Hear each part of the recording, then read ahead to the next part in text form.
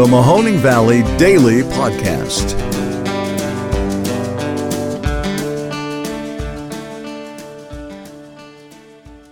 Hello and welcome to another episode of the Mahoning Valley Daily Podcast. My name is Ron Cabuno and today is August 20th.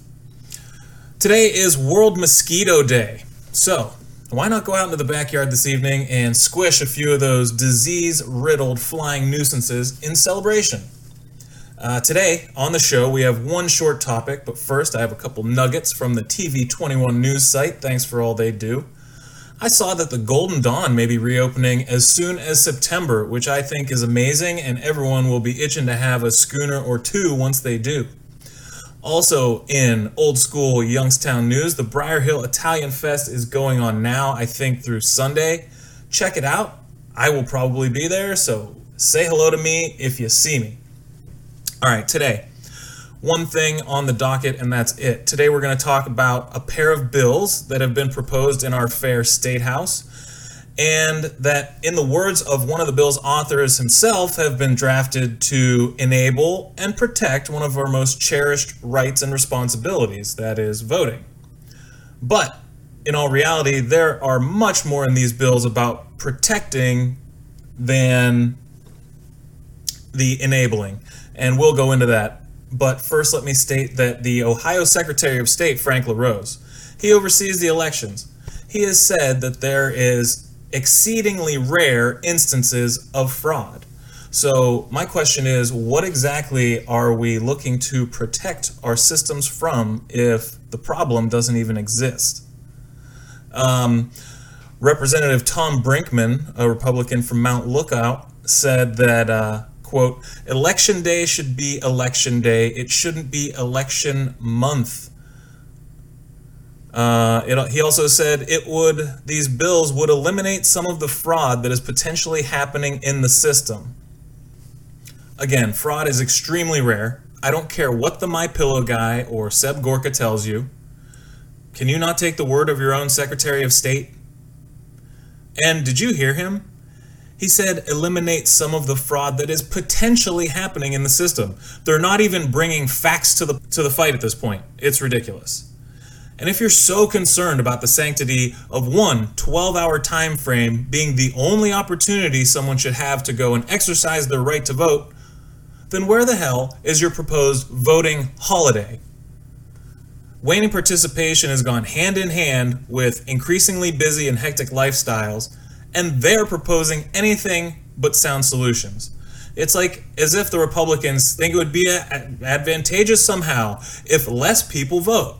To that point, the Ohio Democratic Party spokesman Matt Keyes said GOP politicians seem to be scared of facing accountability at the voting booth, especially after their party leaders led the biggest public corruption scandal in state history.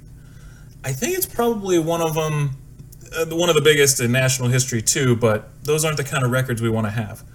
So let's take a quick glance at these bills, shall we? The first one that was sent to the State House was House Bill 294, also known as the Ohio Election Security and Modernization Acts, and it supposedly sets out to help with the following issues. Allows for Ohioans to register for an absentee ballot online with two forms of authentication. Now, could be a sensible move, but I don't know too many 18-year-olds that have like electricity bills in their names. Ending in-person voting the Monday before Election Day. This was ridiculous. Are you kidding me? Like, why don't we just go and shut down all the stores the day before Christmas and tell everyone that it's more convenient for the workers if everyone just goes and does their last-minute shopping in October or something? It shortens the window to request mail-in absentee ballot from 10 days to 3. Now, LaRose himself called for only moving the deadline from 3 to 7 days to give enough time to count and cure ballots, and that was during a pandemic with unprecedented need for these services. But Republicans want to go even farther with no suggestion from actual election officials that this is a necessary step.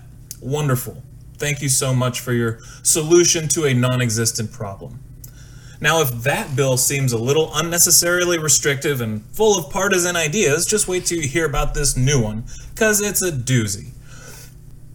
House Bill 387. This bill would limit accepted identification to driver's license, state identification card, or passport. Voters could not use military identification. This is ridiculous. Do you mean to tell me that we haven't set up a process in place to make military ID fraud-proof, or that we think there is some sort of rampant falsification of military credentials? I think they'd have gotten on top of that if that was an actual case. So like the other bill touted its bipartisan bona fides, and somehow that was by expanding the type of documents that would suffice as a proper identification. And this one, it could care about none of those such things. Another really amazing point in this one, it prohibits ballots returned by drop box at all from counting. No more drop boxes. No more convenience, even if it's under 24/7 camera security. We just can't have that level of convenience and accessibility to our constituents. You have to wait in the lines. I'm sorry if you have an hourly job that doesn't allow that. Too bad. You're just one more person that's not going to get to vote because of these sweet new rules that we're proposing. It's going to limit mail-in voting to those with physical disabilities or illness that prevent them from voting in person. Yeah, exactly. Just forget about mail-in voting also. Thank you very much. It will prevent the Ohio Secretary of State from sending absentee ballots to the voters. So, first, they said no direct ballots. And I guess some people understood that, and I kind of did. Or like, it could be problematic. There could be some kind of fraud in terms of being able to intercept these ballots in the mail. Let's make them request it first. But, maybe if we could send them the application for the ballot, that would be a convenient, helpful way to make sure the voters aren't disenfranchised, and there's really no fraud risk at all. And they're like, nah, that's okay. We'd rather not be helpful in fulfilling democracy in any way at all. Seems too easy. The Ohio Association of Election Officials has not taken a position on Dean's bill, but according to the executive director, the bill has pretty significant concerns with the proposed changes. So, rolling back no-fault early voting is a solution in want of a problem, Ackerman says. Unbelievable.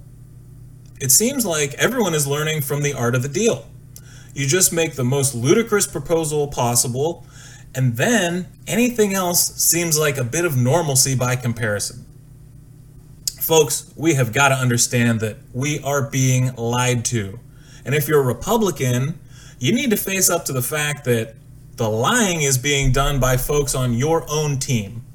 The accusations of widespread fraud in our elections are just a smokescreen being used to hide real tactics of suppression, and they're being rolled out under the guise of security.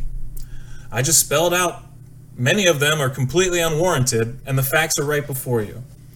It is up to you to make your informed decision and hopefully put some of these people to task at the ballot box because they are not serving the public interest. We will be continuing to look at this little story because it is really important going forward.